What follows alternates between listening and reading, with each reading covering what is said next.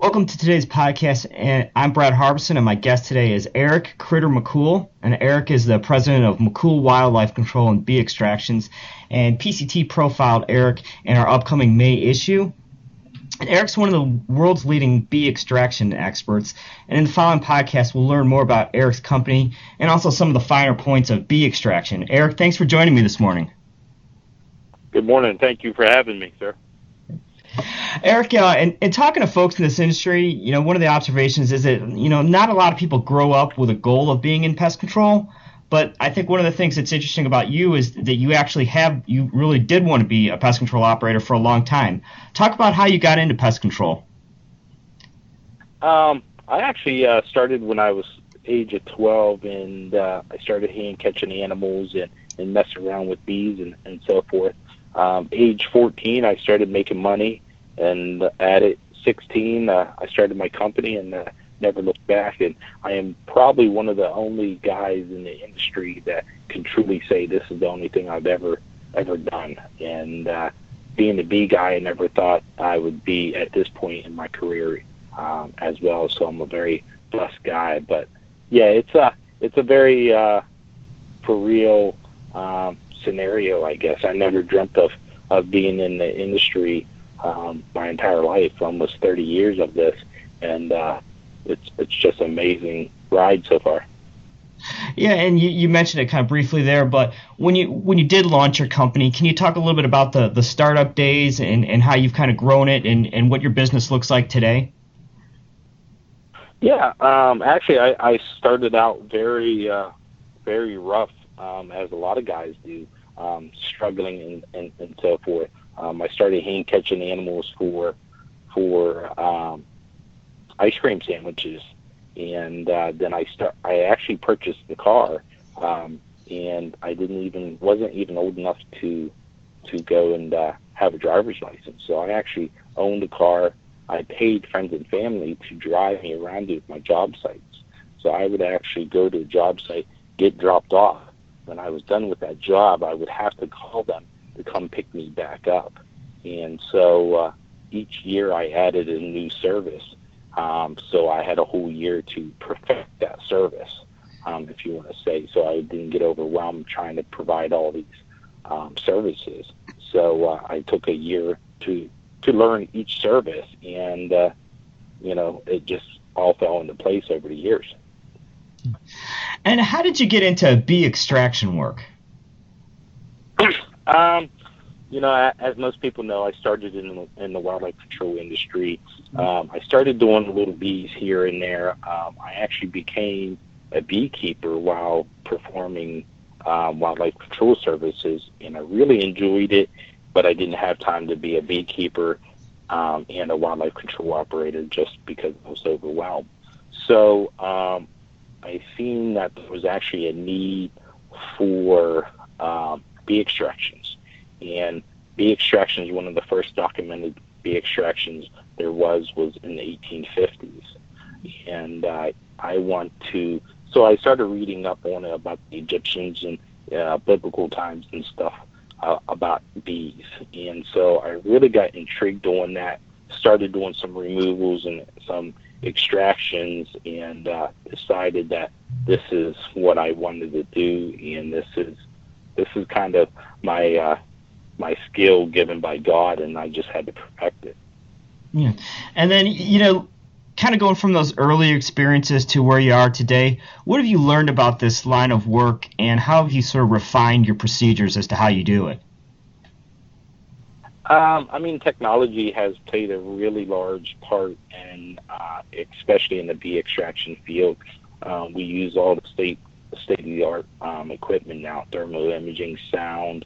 I have a lot of background classes and education that people don't realize. Home inspector background, contractor background. I was a fireman for 20 years. So all of those things play into part when you're doing bee extractions. You really got to know the construction of the home, all types of home, because I service anywhere I get a call. So you really got to know the construction of your your homes and your structures in your area, plumbing, heating, electrical, structural beams, and so forth. So technology has really greatly reduced the time, and you can provide a much better quality service to the client for a fair price. How has bee work benefited your company as a whole? In other words, have you been able to get general pest control business from folks who've hired you or know about you because of your bee work?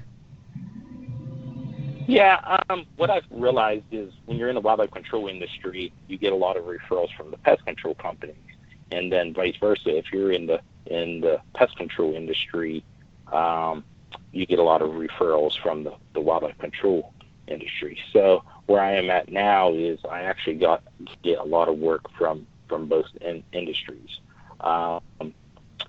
You don't see a lot of people performing extractions, and why? That's one of the reasons I do a lot of training, consulting of other companies across the United States, is because I want to make that not an option. I want to make that the service. I want to educate as many people as I can on how to do a bee extraction correctly. A lot of times people would just hire a common beekeeper to come in and extract the bees, and they get in over their head and they have to end up calling me anyways.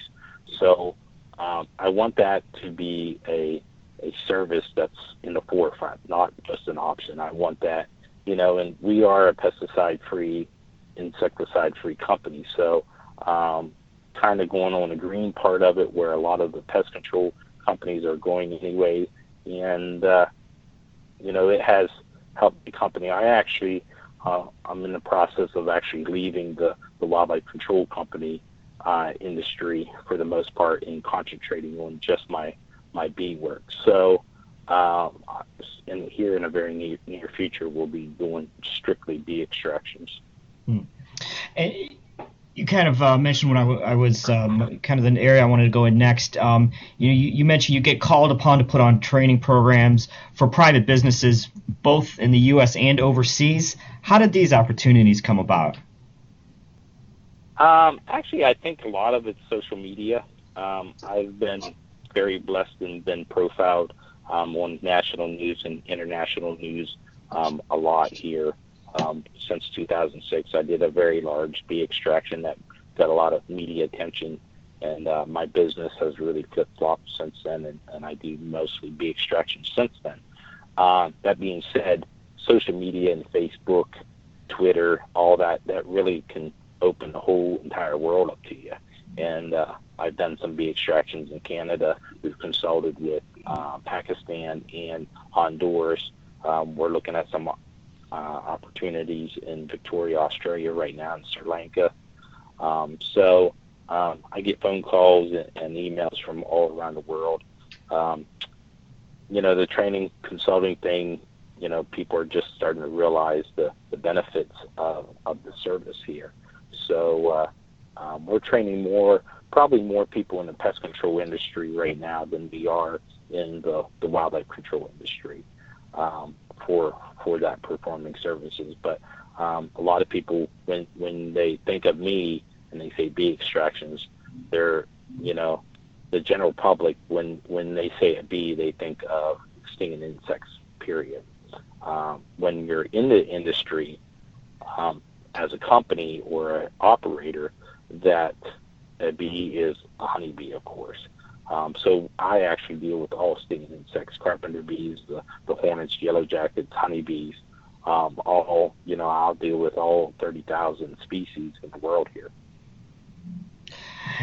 And Eric, you talked a little bit about some companies that shy away from this. There are companies out there, as you know, that don't like stinging insect control, and they might outsource it even to someone like yourself. For companies that are considering getting into this line of work, what's the right way to go about setting up these services? You're right. There is a lot of companies to shy away from this service, and you really got to know. I guess do your research. Stinging insects kill more people in the United States than any other creature. So most of the species are a venomous species. So you can have an allergic reaction to a wasp, to a honeybee, or et cetera. So you have to be careful with that. Plus, then you have the liability: is your clients getting stung? Are you in a schoolyard, et cetera? So you really got to weigh the liability issues, and is that service something that is big in your area? Like Nest up north is not as common as in the South, but I'm finding out you have larger nests in the North, believe it or not. People think they grow larger in the South or in the Western states, but they actually grow larger in the northern states, but they're fewer. So you get a lot more nests in the southern states than out west there. Do your research, contact. As far as I know, I am actually the only guy that does training consulting. I do ride-alongs. I will come to your company on site anywhere in the world and train your guys, train your managers, whatever you need to provide services. But it is a very profitable service, but it can be a very time-consuming service as well. So a lot of guys are doing the monthly services where they're just looking at numbers.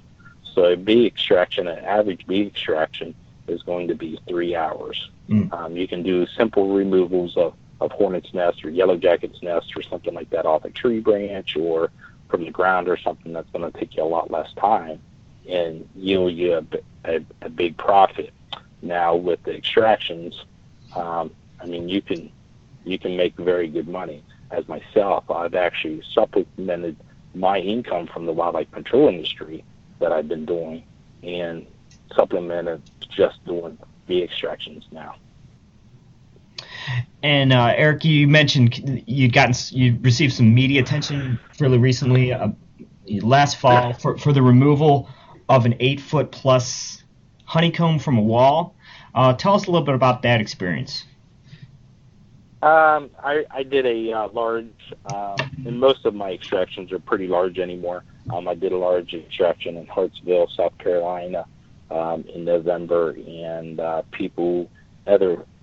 there's many organizations are dubbing it as the world's largest single piece of honeycomb.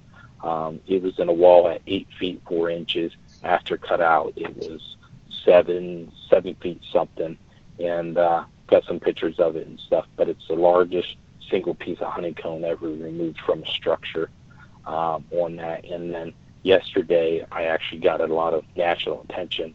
I just removed a 5-foot hive from a structure, but it wasn't the size of the hive, it was the size of the honeycomb, and it's all over the news and newspapers today here.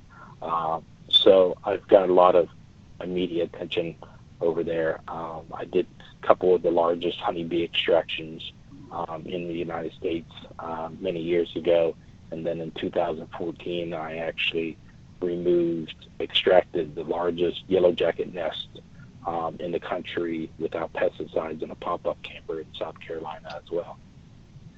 And when working on one of these massive honeybee removal, what exactly is involved in doing that? How does that differ from just kind of a standard job? Well, again, you gotta, a standard job, if you're just taking a hive out of a tree or out of the ground or something like that, you need some basic equipment. When you're getting into bee extractions, you need a lot of, I don't want to say specialized tools, but you need sawzalls and buckets and a bee vacuum and stuff. But again, you got to be careful of the structural beams. You got plumbing, the heating, the electrical. There's all kinds of things inside walls and joists and so forth. And one big thing a lot of companies are staying away from because the liability is height. I get a lot of referrals from pest control companies now that they don't want to be on a 35 or 40-foot ladder. If you're performing bee extractions, you're going to be 35, 40 feet. My highest nest to date is I did a church steeple in Pittsburgh, Pennsylvania, I was at 136 feet Wow. up there. So most of my bee extractions, they are 1, 2, and 3-story structures. The higher they are, the better off they are. And if they have a free flight pattern there, they just love that. But I've extracted them from structures to vehicles to block walls, retaining walls from the ground. If there's a void there and they find it ideal, a stinging insect can make a nest virtually anywhere. Mm. And then, Eric, looking back at all the bee extractions that you've done, are there any that are memorable that sort of stick out to you that you can share with us? The yellow jacket nest in the pop-up camper in 2014, that was a very large nest. That was very, I was kind of dubbed myself as the first guy inside of a yellow jacket's nest. It was inside of a pop-up camper. It involved the entire inside of it. So I actually ripped open and crawled inside the nest and started extracting it from the inside out. That one was pretty cool. Then I removed almost 1,000 pounds, or about 1,050 pounds of honeycomb and beeswax from a church in Pennsylvania, in St. Mark's, Pennsylvania, many years ago, probably 2005. I extracted over 1,000 pounds of honeycomb from a church up there. So I've done some very large. I still get excited. It's, to me, opening a bee extraction, opening a wall or a floor joist or something is like a birthday to me. Every time I can catch a lot of alligators, or I can catch a lot of squirrels, or do something else that I'm used to doing for the last 30 years. But every time I open that up, you don't know what they've done or how big that hive is. So it's very intriguing to me still after I've been doing the extractions for nearly 22 years now. Yeah. And then switching gears a little bit, Eric, there's still a lot of media attention going on about the dwindling bee population. As someone who works with bees, what are your thoughts on this topic? What do you think is going on? From my perspective, I still deal with the beekeeping aspect a little bit. There is still a large number of what they call die-offs from the colony collapse disorder. I have not found no documented cases of that with bees within structures. So, there's something going on with the beekeeping aspect of it. Is it medication or something? They say it's cell phones. They say they have a lot of different theories on that. But from my standpoint, when I'm doing extractions, I do a lot of research when I do them. I just don't yank the bees out and get my paycheck and go. I actually study them. I video them. I do a lot of research on them. So I have not found any source or any indications that telling me that it's affecting any of the honeybees within structures. That being said, that's only affecting certain species of honeybees. There's many species of honeybees throughout the world, and so it is most definitely a concern. A lot of people say honeybees are a protected species. That's the argument that's across the United States. As far as I'm aware of, there's no regulated protection. Maybe per state may have a regulation like that. But it is definitely a concern on that. Bees on this earth is, without bees or stinging insects, there's no human race or no human functions here. Everything would die off. So they're very, very important. And that's one of the reasons I do what I do. One is I love bees. I don't want them to die off. And second of all, I don't want pesticides or insecticide or somebody in my house trying to kill these things. A hive within a house, and I just want to touch base on this here, Brad, that a hive in a house, if it's injected with a pesticide, if it's a large nest all you're going to do is knock down the numbers. You're not going to kill the hive. If the operator is trained or experienced enough, he can drill holes. He could probably get that nest killed. The issue is now you have a pesticide that's active in that wall, and it could stay active for many years. Two, that nest is going to start rotting and stinking and turning into sugar, so it's going to attract more insects, rodents. So that's why all that stuff has to come out. I don't care if it's a honeybee nest or hive or the yellow jacket's nest. If you treat the yellow jacket's nest inside, same thing. You're going to have rotten bees. They're going to die. They're going to stink. They're going to attract insects and rodents to come in and feed off that. So that area has to be opened up and that stuff removed. Oh, that's interesting stuff. And again, those are some more considerations, as we talked about before, for folks getting into this line of work, some things maybe that you don't think about, but definitely some important considerations. Yes, right. Very so. Yeah. Great. And Eric, the last thing before I let you go here, if people want to learn more about you and the work that you do, what are some sources and how can they contact you? My website's still in the work great and being worked on right now. That is charlestonbeecontrol.com. The best way to contact me is my cell phone, 843-819-3330.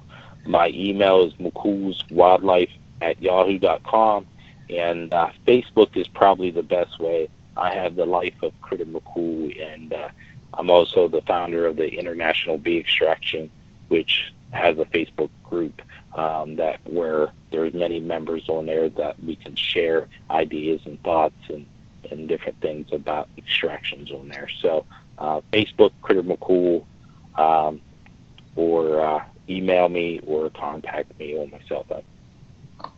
Great. All right. Well, and that'll do it for today's podcast. But I want to, again, thank Eric for joining me. And for our readers out there, again, to learn more about Eric, we'll also have him profiled in the upcoming May issue of PCT Magazine. And that'll be out soon. And you can also read the article. You'll also be able to read the article online once it goes live at www.pctonline.com. Thanks for listening to today's podcast, and have a great day.